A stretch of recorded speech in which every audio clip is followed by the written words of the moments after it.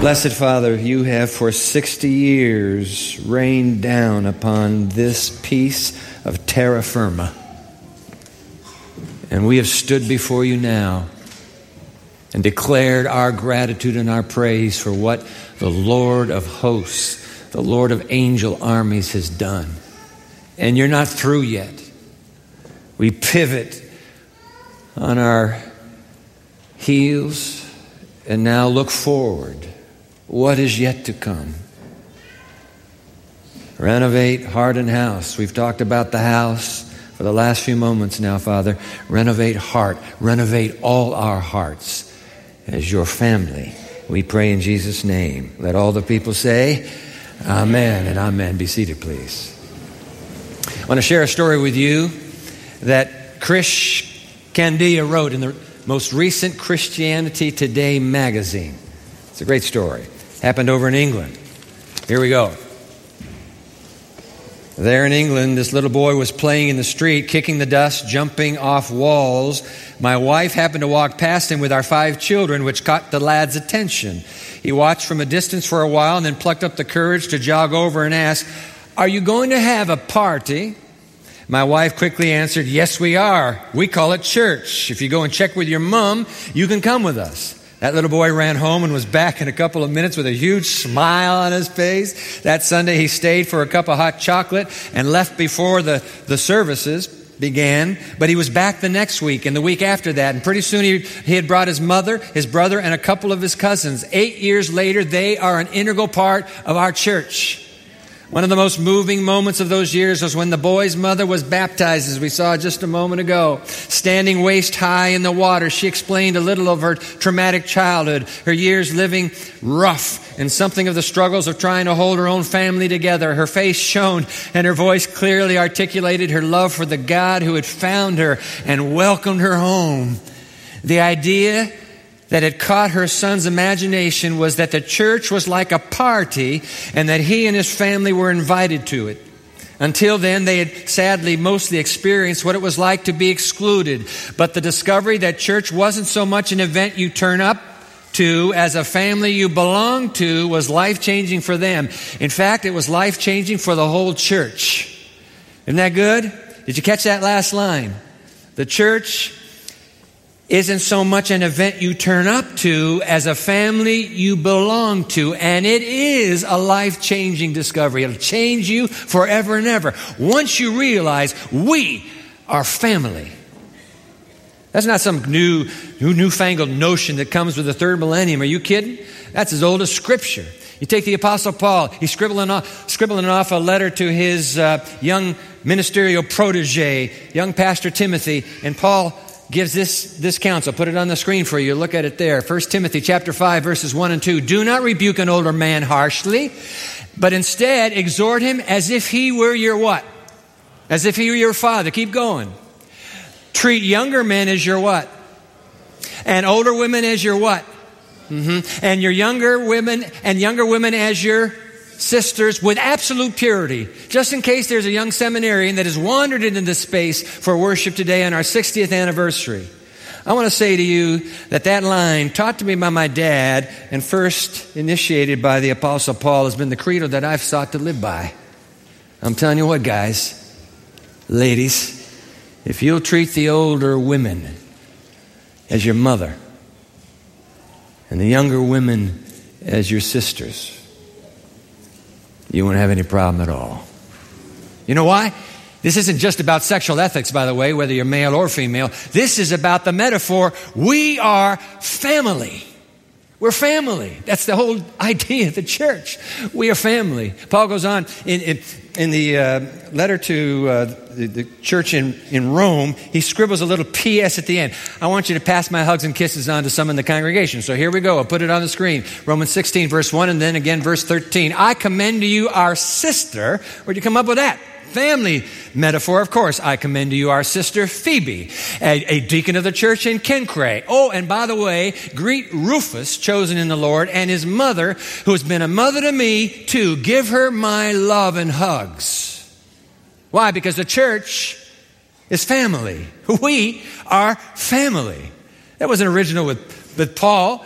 The Lord Jesus, when he was here, That was his metaphor. You remember that day that Jesus is teaching away, and all of a sudden his mother and his half-brothers show up at the back of the crowd, and they send a word by somebody, and they say, hey, your family's here and they want to talk to you. Jesus then speaks. Watch this. Put it on the screen. This is Matthew chapter 12, verses 49 to 50. Pointing to his disciples, Jesus then said, hey guys, look, here are my mother and my brothers, for whoever does the will of my Father in heaven is my brother and sister and mother. Why? Because we are family.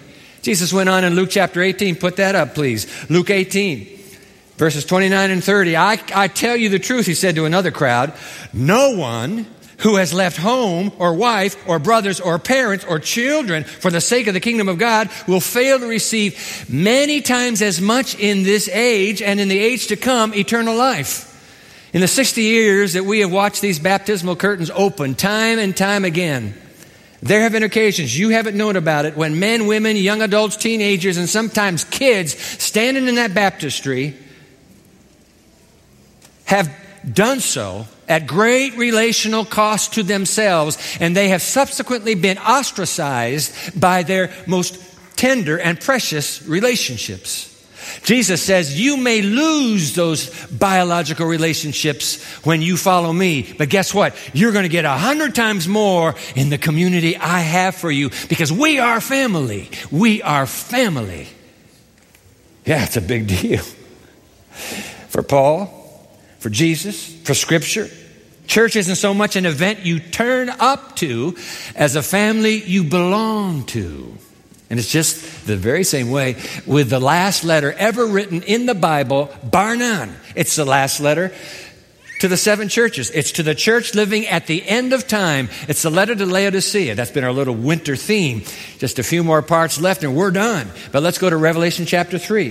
The last letter. Jesus dictated it to John there on the Isle of Patmos. But what's the letter say? Well, may I show you that if we read between the lines, we see that it's still big on family?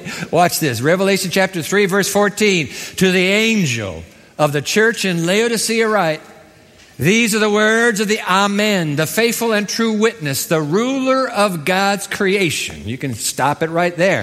He calls himself, I am the ruler of God's creation. And guess what? The ruler of God's creation is the inventor of the family. He's the one who said, male, you'll be male and you'll be female. And oh, by the way, will you please go and multiply? The creator of the universe who created us is the Lord of families. He says, by the way, I'm the one who's sending you this letter. I'm big on family. But we know he's even just as big on family by another clue tucked away. Let's look at that verse 14 we just read for a moment ago and just use the opening line. To the angel of the church in Laodicea. Because you know what? When Laodicea existed as a church, they didn't have edifices. They didn't have Gothic arches like this. They didn't have cathedrals. They had nothing. All they had was somebody's house. Church happened in a home, a family circle. That's what happened. The families gathered together in a house and worshiped every seventh-day Sabbath. Embedded between the lines. We are family. That's why Jesus comes along here in verse 20. This is something else. This is the verse, the one line that everybody who knows Scripture remembers. Oh, this is the only part of the letter I remember. Verse 20, here I am, Jesus speaking, here I am. I stand at the door and knock. If anyone hears my voice and opens the door, I will come in and eat with that person and they with me. The door is a family house. It's the door to a family home. Hey, yo, family, you're having a big party in there, but do you know that I'm not in there? Anybody open the door for me? I'll come in and we'll be family together. We'll share that meal together. Yeah, why? Because we are family. Church isn't so much an event you turn up to as a family you belong to. And that's why Renovate is not just about house. Renovate is about heart and house. And right now, you and I are thinking heart. In fact, nothing has brought this reality into sharper focus for us here at Pioneer than what has been happening over the last few years. I have a friend who told me years ago, our business, okay? So he's talking about the church. Our business as a church is to find the wave the Holy Spirit is creating and then to surf it. Now, you have to be a surfer to get this. And I have my young friend, Michael Vonderpowski here, and he's a top flight surfer. And so let's put a picture of the wave. Let's put a picture of the wave on the screen. That's a big wave, isn't it? And Michael will tell you, the first thing you got to do is you got to have the wave. If you don't have a wave, you're not surfing, you're paddling. Right? Once you get the wave, once you see the wave, you ride it, you surf it for all you're worth. The Holy Spirit has been creating a wave around here, and we didn't even note it. We didn't even see it till the other day. Oh my, let me show you. You're saying, Dwight, what's that wave? Let me show you a picture from this morning about 8 minutes ago. Let's put that picture on the screen, please. Recognize those faces? That was taken just 8 minutes ago. That's not the whole group. That's the only part that we could get into the lens. You know who those are? Yeah. Those are children. For months now, the number of children coming forward for the children's story each Sabbath has been unbelievable, and it's still growing. Where do these children come from? I'll give you a little hint. They came from their parents. All right? Where do the parents come from? The parents have come from all over campus. They've come from around the community. They've come from around the county. They're coming. Why are they coming here, Dwight? I'll tell you why. Because what Pioneer does for children, that's why. In just the 1 hour allotted for the Sabbath school time each Saturday morning, what Pioneer does is without parallel. You say, you're just biased. Of course I am. But let me tell you something. The reputation is heard on the street around the world. I travel and people come up and say, yo, I know about your church, the children's Sabbath schools. We have the finest, we have the most creative children's Sabbath schools on earth, bar none. And they're known throughout the denomination. And as you can see, they enjoy the same reputation here at home. That's why they're showing up. You throw in a Pathfinder club second to none and an adventurer club that is the largest in North America, and it all adds up. Voila! Pioneer's future. The Holy Spirit has created a wave, and we've got to surf that wave for all we're worth as long as the wave is here. See, that's the deal. And so the confluence of two compelling realities has convincingly shown us the wave of the Holy Spirit here that He has created in Pioneer. Okay, what are the two realities? Well, one I've already given you. Number one, the throngs of children that now occupy this space. And number two reality is the highly motivated, visionary, volunteer leadership that the Spirit has anointed and appointed. Back in September, I sat down in my office here at the church with Lawrence Byrne, who's children's Sabbath school superintendent from birth through grade 1, and Glynis Bradfield, who's children's Sabbath school superintendent from grade 2 through early teens. And they were brimming, I'm listening to them, brimming with ideas about how to grow children. And not just the children, but to grow their families. And not just the families, but grow the kingdom in the process. And this morning, while you were wherever you were during Sabbath school, they were packing that youth chapel out. We took a picture, and I want to put the picture on the screen for you. You know what they did? They had all the Sabbath schools downstairs come upstairs, parents and children alike. 276 head count right there. And they put on a humdinger of a program. And they sent the teens who are having their youth Sabbath school there down into those rooms downstairs to teach little classes up and down the hallway. That's the kind of creativity that the Spirit is raising up. He's created a wave. We got to surf this wave.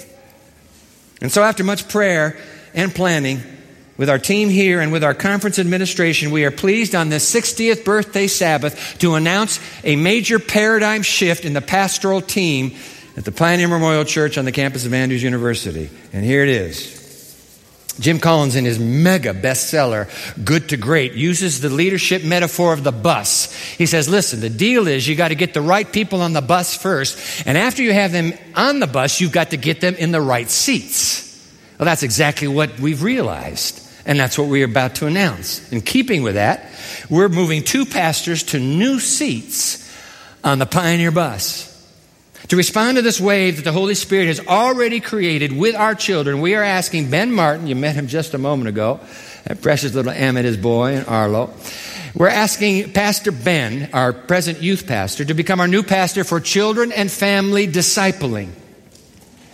giving special leadership and oversight to children from birth through early teens. Ben has long had a passion for reaching the youngest of the members of God's family. And he's shown a proclivity to that skill. And we're very grateful that he has accepted this invitation. It's a perfect shift to surf the Spirit's wave. Now, his departure from youth ministry means that our team will only be complete when we bring in a new youth pastor on board to join the Pioneer team. And our new youth pastor will be a woman. Well, 2 of you are happy. I knew you would. Yeah. Amen. Our new youth pastor will be a woman. We don't know who it is yet, but we know it'll be a woman. You say, how do you know that, Dwight? Because those are the only names we've turned in. And I just was on the phone with the conference president, Jim Mitchell, who's a great supporter of Pioneer, yesterday. And he said, we got the date for the interviews. They're going to happen all in the same day, in just a few days. So we know that God will be sending a woman to Pioneer to begin to lead, spiritually lead our teens. But with the recent retirement of Pastor Sharon Darrell, we've had to bring 2 people in. Pastor Sharon has been our finance and stewardship pastor. We're making 2 shifts. We've asked Joanne Siegyan, our accountant, to become our new church treasurer, and she's accepted a new responsibility and is doing great. And we are asking Jose Bourget, our campus chaplain, to become our new executive pastor. For the first time in the history of the Pioneer Memorial Church, we have now a leadership position called XP, executive pastor. Why are you doing that, Dwight? Because we need someone with a passion for administration to oversee the vision mission of Pioneer as we now move into the 7th decade as a campus congregation. Jose's task will be to lead the annual strategic planning process, reviewing the mission vision and core values, developing key objectives and tactics, and establishing 3 to 5 year goals for the Pioneer Memorial Church. We need it. Which means now we've got to find a gifted campus chaplain to fill Jose's position. And we're now beginning that search process as well. Holy Spirit will lead us. I'm not worried about it. The Holy Spirit will lead us to the right person. By the way, there's one other major change that I need to announce to you. And that is our Grow Group pastor. That is vacant when Sabine Vitale left to become a hospital chaplain. But we're very grateful already that Pastor Rodley has agreed to step into that leadership position. Grow Group Discipleship Ministry, along with the community outreach ministry that he already is carrying in his portfolio. And Brianna Martin, we just met her a few moments ago, will continue to assist Pastor Rodley in this critical ministry of Grow Groups, providing discipleship for this congregation. So we have the right people on the bus.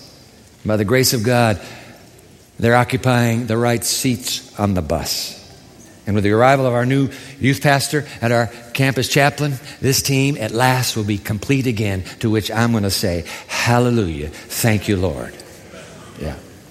We are family. You got to write a song like that sometime, you know?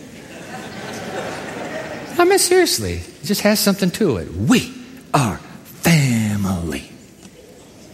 A little bit of Pauline syncopation, perhaps. But that's family, by the way. I'm putting it on the screen for you. That's family with a capital F. I want to end with a quotation. One more time, the words of Krish Kandiah from his Christianity Today piece. This is profound. On the screen, the church as family offers a healthy counterbalance to the church as event mindset. It can be an antidote to more individualistic, which is society today. Sadly, even consumptive. Everybody's a consumer. We're always trying to attract consumers. Something new to get consumers to come to us. No. Sadly, even consumptive models of church participation that are common today. We don't want that. He's writing. Now read. Families look out for one another. Families are committed to each other for the long haul. Families support one another through tragedy and triumph. Families are not making economic calculations about cost and benefit. They are committed for better or worse, for richer and poorer, end quote. To which I say amen. So let there be no question that the God who for 6 decades has led this mighty congregation beginning 60 years ago right now, is the God who will guide us. O thou great Jehovah, pilgrims through this barren land, we are weak, but thou art mighty. Hold us with thy powerful hand. And he will. For he is the God of Abraham and Sarah. He's the God of Isaac and Rebekah. He's the God of Jacob and Leah and Rachel. He's the God of the pioneers for whom this church is a memorial. And you know what? I have good news for you today. He is still the Lord of Pioneer. What do you say? Amen. Amen. Because we are family. All are family. Amen.